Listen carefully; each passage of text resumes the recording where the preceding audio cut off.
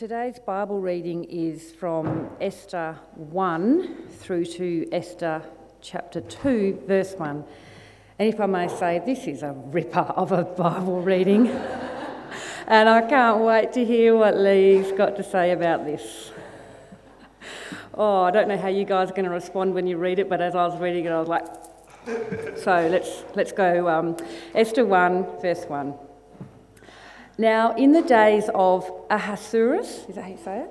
Ahasuerus? The Ahasuerus who reigned from India to Ethiopia over 127 provinces, in those days when King Ahasuerus sat on his royal throne in Susa, the citadel, in the 3rd year of his reign, he gave a feast for all of his officials and servants.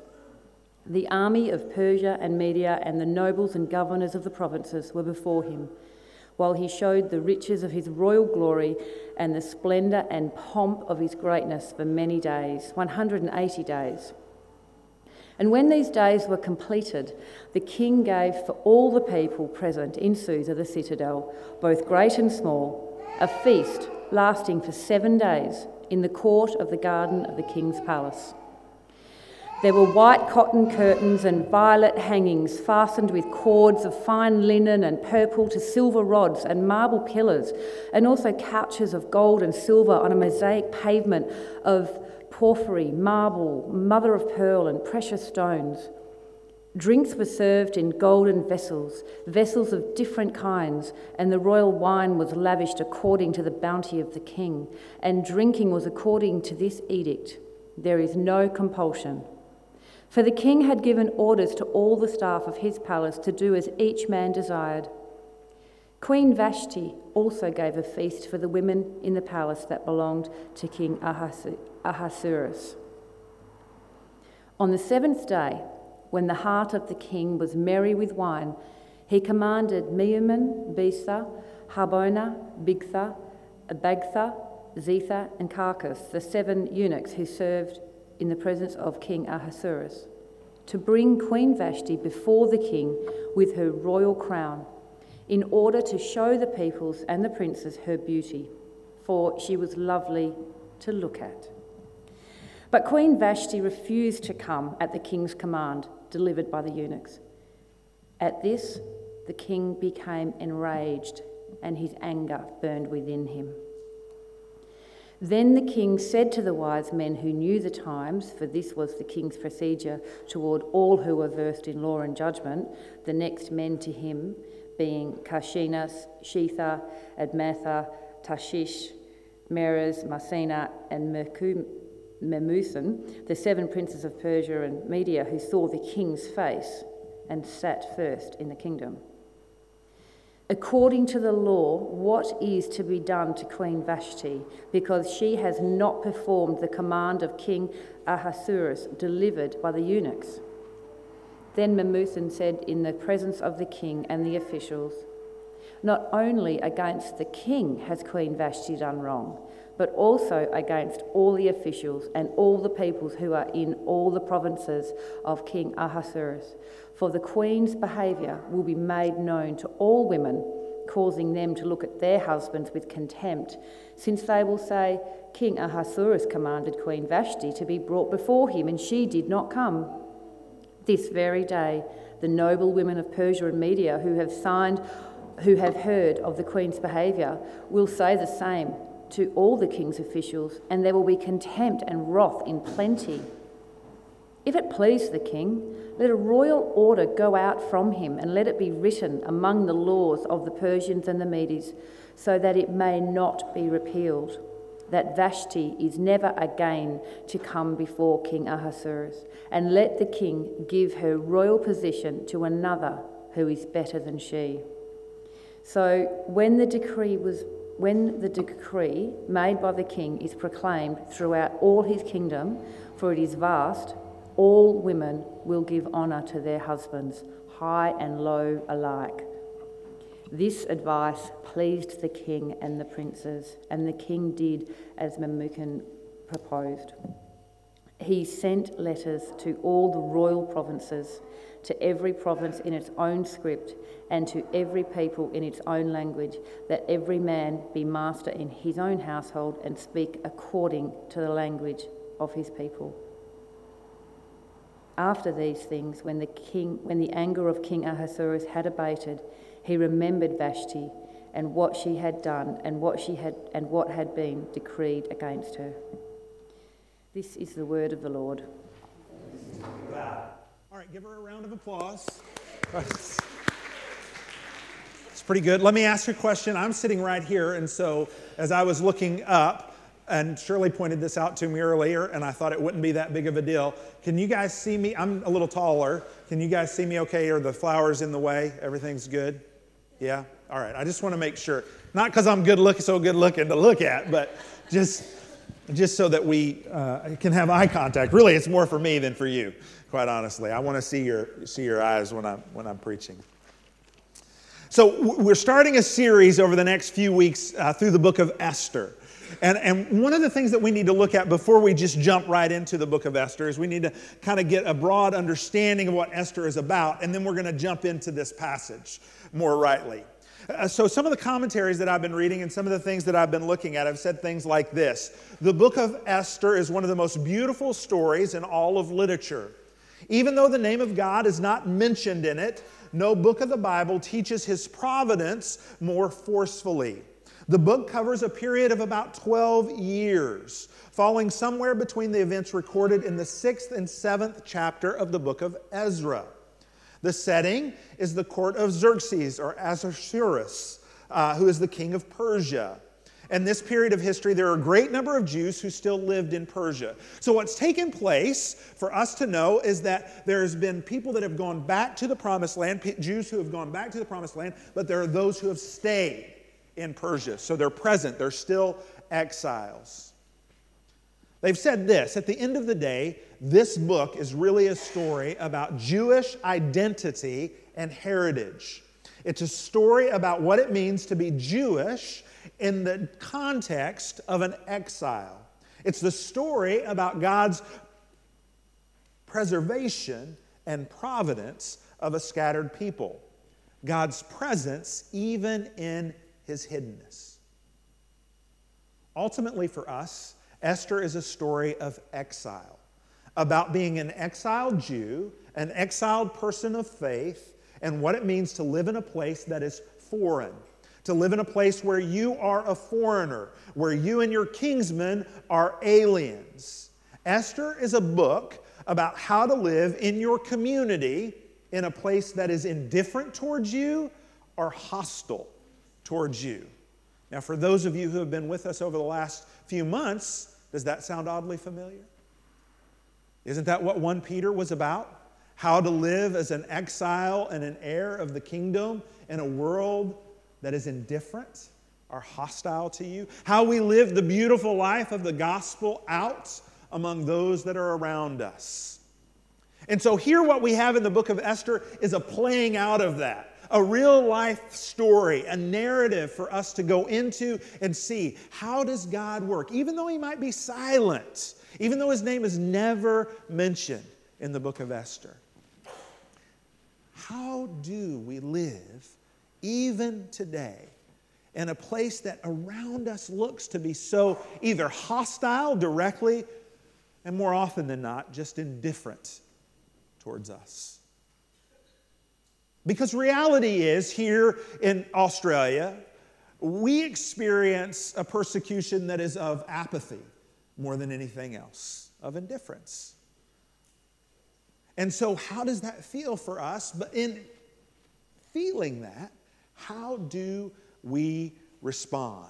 And so we have to look at the book of Esther, who will teach us how we are to respond in this place.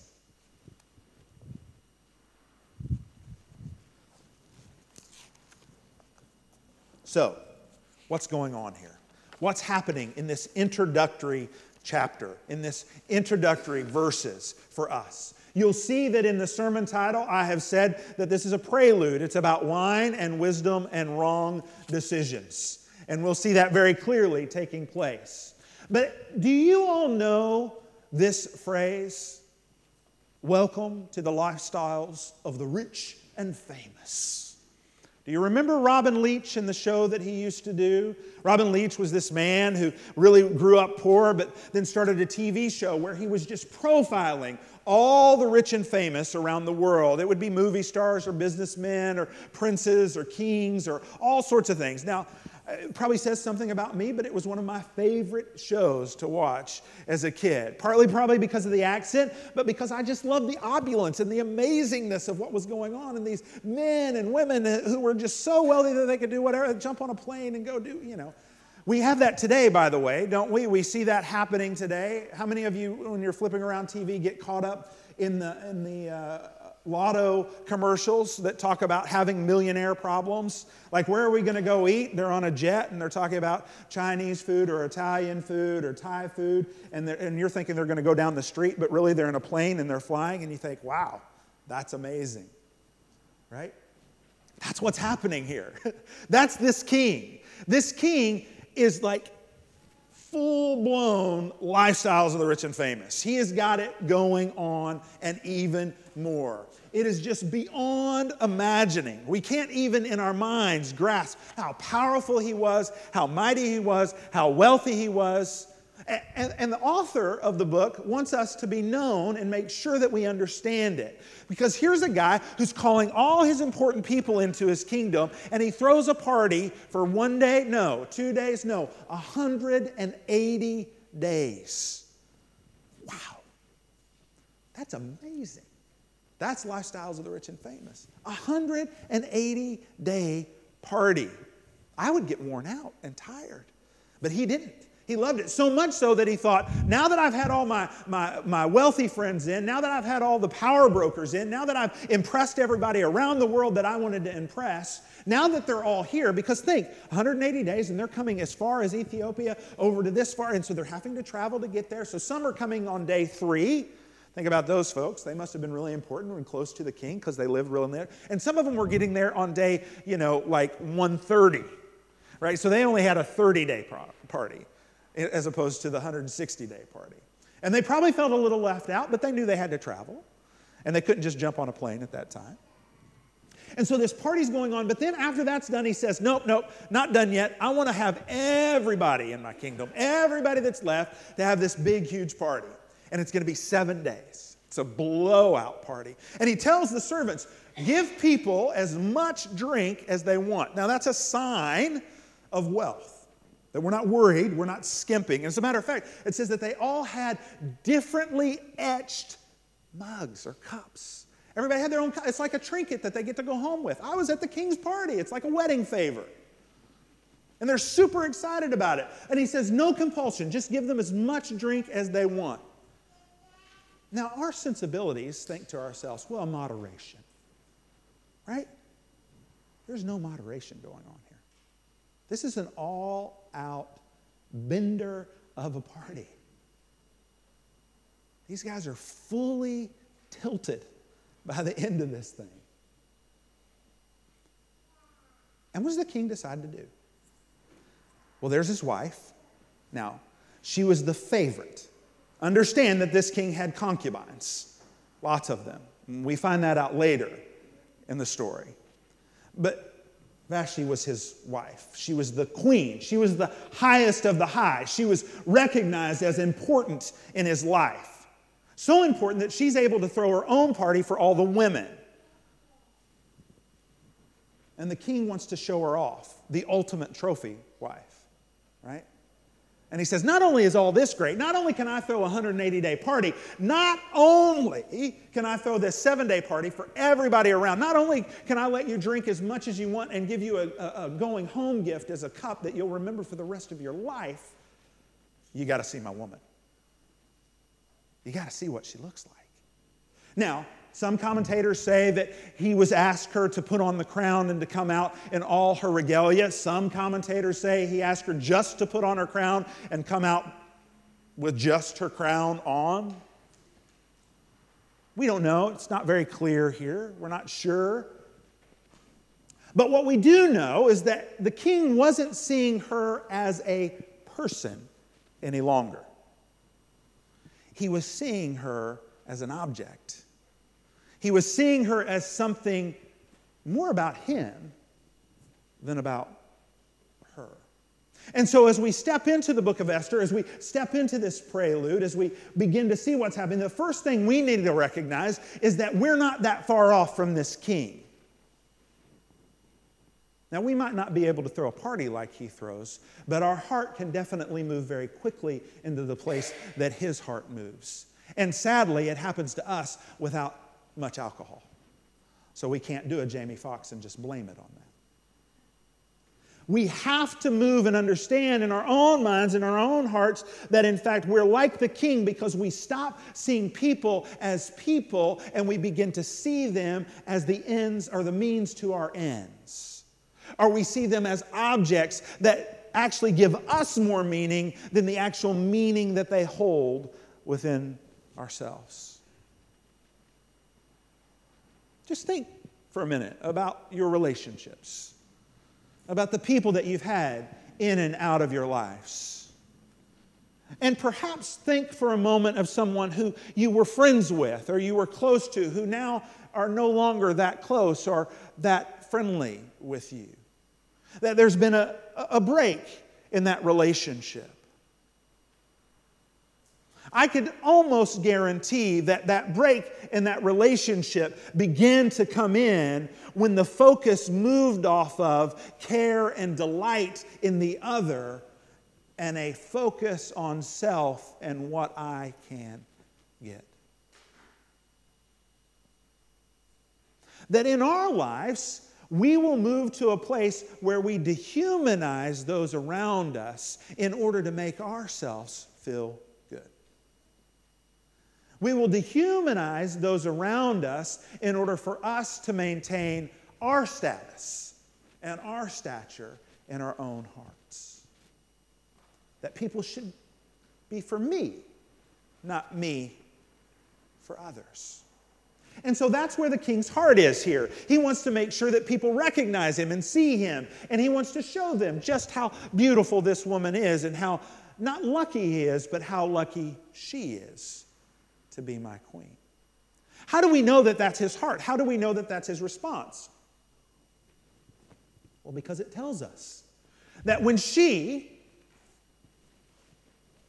being wise, 180 days, 7 days of all-out drinking, a bunch of men in a room asking her to come in. Being wise, because she knows in a situation like that, it's not going to end up good for her.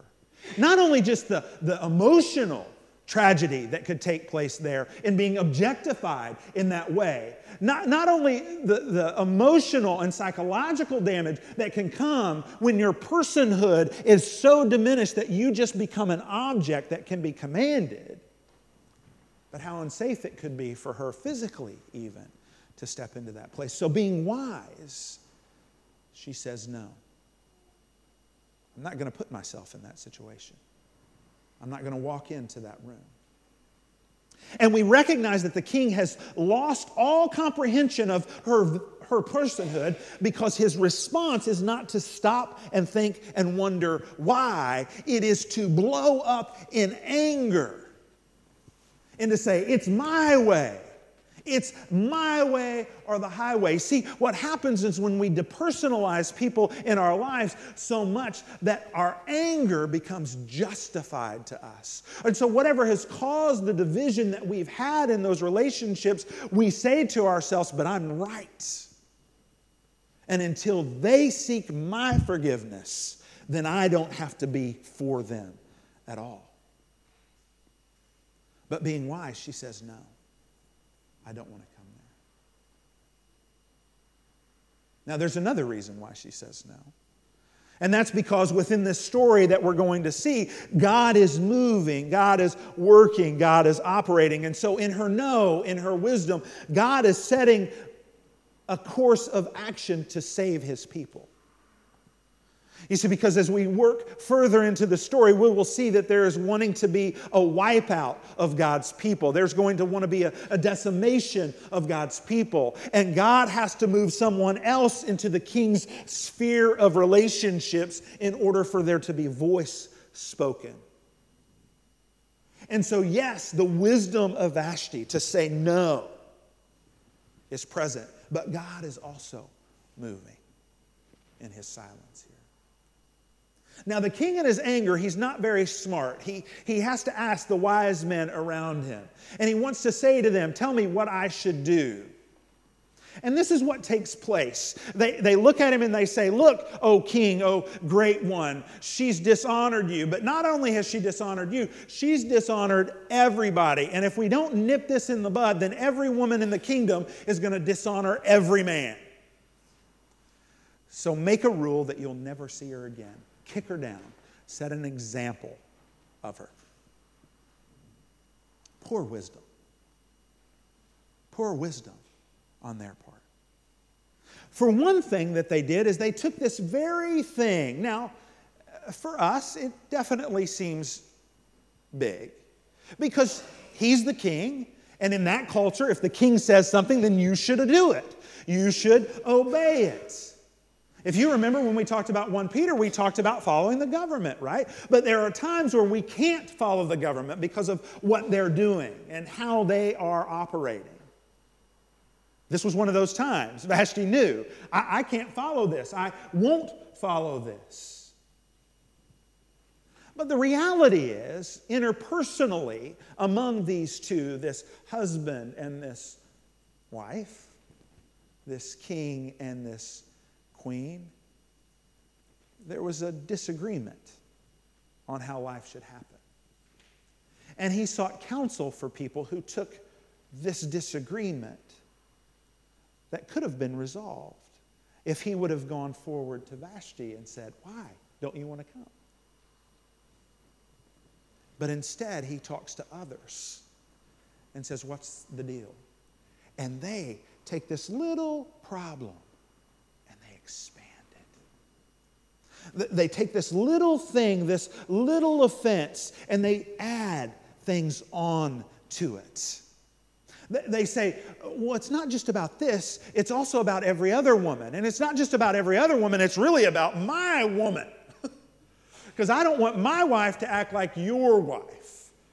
And so they begin to pile on, and they make this small offense into this big, giant thing that needs to be responded with shock and awe, with power. When all it was a wife saying to a husband, I don't want to step into that place. You've gone off the rails a little bit here, king. It's unsafe for me to be there. But instead of running to her, he listens to the wisdom of those that are around him who blow that up. Oh, in our lives we do that so often, don't we? In our lives, we'll have this little offense that takes place in our heart, a little slight that happens. That person pulled in front of me. Why did they pull in front of me? Don't they see me driving here? And by the time we get to the next light, that person should be going to hell because they've pulled in front of me. And of course, I'm righteous in the way that I'm driving. That waiter didn't get that food out to me soon enough. My children didn't clean their room when I asked them to clean their room. My roommates don't clean up after themselves in the kitchen. And that little bitty offense. And what do we do with that? Well, first of all, we talk to ourselves and we say, aren't I right? Yes, I'm right. Do you think you're right? Yes, I know I'm right. Of course I'm right. Why would I be wrong? I'm rarely ever wrong. Of course I'm right. And then we go and we seek people who will confirm what we already think. They'll come to us and they'll go, yeah, I don't know, man. Those are terrible roommates. You should get rid of them and get somebody new. By the way, I'm looking for an apartment. Right? Because that's the thing. When we have unwise counsel, the root of unwise counsel is not that they care for us so much that they want to confirm us. It's that they care for themselves so much that they don't care what really happens to us. They're worried about what's going to happen in their own lives, in their own ways. They have the little emperor me sitting on their own hearts, battling the little emperor me that's sitting on my heart. And I'm wanting confirmation and they're wanting confirmation, and we battle against one another. But they whisper sweet words to us that pump up our ego. Why? Because they care for us? No. Had a wise man been there, he might have said, maybe you should go talk to her. See what's going on. Had a wise man been there, maybe he would have said, dude, we've been drinking for 7 days. I think we need to pump the brakes a little bit. Like, I don't think that's that wise. But instead, thinking of themselves, they build and make a small offense bigger. And we do that too in our own lives. Now, here again, remember that this is not just about what's going on there. What we see is God preparing, moving, allowing things to take place in order for Him to bring salvation to His people, which we'll get into, because this is just the prelude. This isn't the whole story. And so He sends it out and He says, look, I don't want to see my wife anymore. I can't see my wife anymore. Now, historically, what takes place after this is we're not talking about a couple of months later between the end of chapter 1 and the beginning of chapter 2. It's about 5 years. And as a matter of fact, the king goes off and he fights some wars. And then he comes back. Historically, we know that to be true. And when he comes back after he's torn, after he's been worn out, after he's been away long enough, and it says his anger has subsided, he recognizes, I had something that was good. I had a relationship that was profitable for me.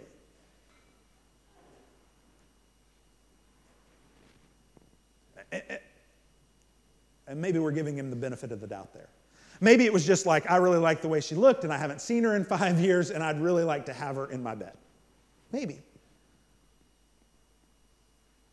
Whatever the case may be, is he recognizes that he can't because he set a law. He made something that was concrete, that said now and forevermore, I can never see her because she is not allowed to come into my presence. Do you think that's a little bit of an overreaction? And isn't that what we do? When we have an offense that happens to us, don't we blow it up and allow it to build so much that then we will make proclamations within our own heart that say, I will never let that happen again.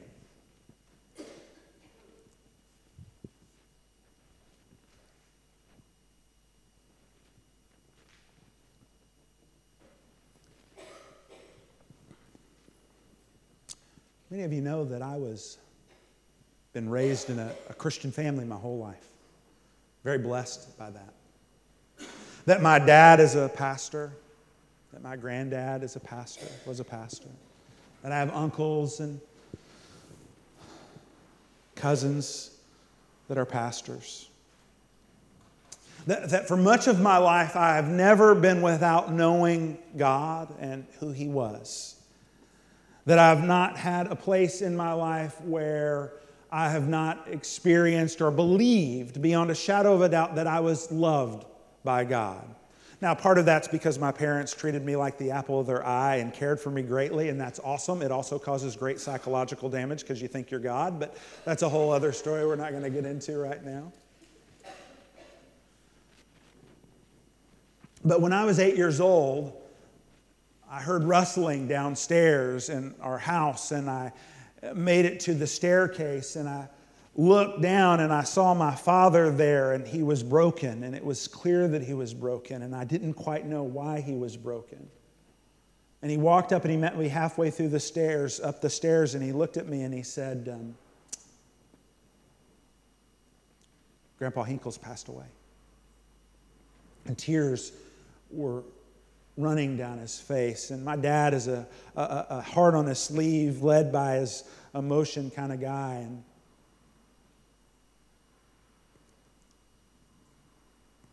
when I was 8, I said, God, you might love me, but you're never going to hurt me that way.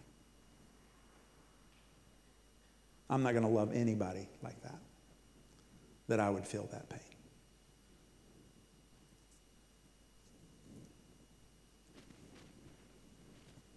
After that, I loved people. I got married. I had children.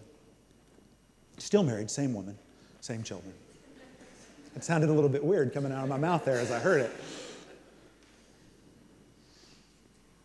But it really wasn't until about 10 years ago that I recognized that I loved God and I knew that He loved me, but I couldn't trust Him any further than I could throw Him. And He's an infinitely bigger being than I could ever imagine, so I probably couldn't throw Him that far. So a proclamation by an 8-year-old seeing his dad cry affected me for over 30 years. It caused me to question the goodness of God at all times. It caused me to look for the scam underneath what was happening.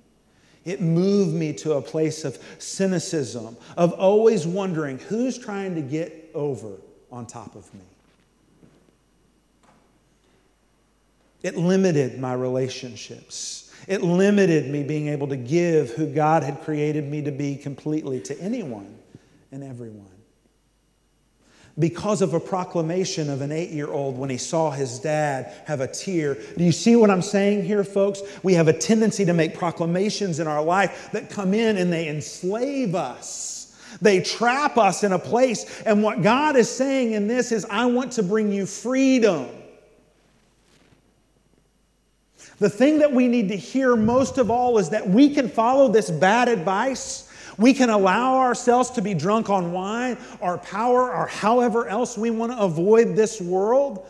But what we need to recognize, what I have to constantly be reminded, is that God is lovingly pursuing us to bring us into relationship with Him so that our proclamations that we make that cause us bondage can be broken and we can be free to know Him completely, to know ourselves completely, to know all others completely, and to know the place that He has put us to be. And that's what we should gather from here. Let's not be like the king. Let's not make proclamations in our lives when things go bad that cause walls to be built in our relationships. But let's move quickly in saying, yes, I'm offended by that. And maybe possibly it's even right that I'm offended by that. But how do I step into relationships still? How do I move towards that place of reconciliation? How do I move to a place where I can repent and others can repent? In the end, how can I find delight in that person? Because when we have delight in those that are around us, we see them as the people God created them to be and not the problem that's in the way, not the pain that has created in my life, and not some depersonalized person that I can take advantage of. We see them fully and how God has created them to be. Now, don't get me wrong, sadly, we had to have Vashti go through this pain. We had to have the king be this stupid because God was working. His providence was moving forward. And what we will see throughout the rest of this book is we will see God using eunuchs who are despised and put aside, orphan girls who are despised and put aside, Jews in exile who are despised and put aside, to save and deliver God's people. And how amazing that journey will be for us. Let me pray. Lord, hear the words of our hearts. And these words, we pray that they will be from you, that they will bring you glory and honor, and that if they are not your words, Father, that they will burn up and blow away. But if they are, that they will take root in our lives and they will bear good fruit. It's in your holy name we pray. Amen.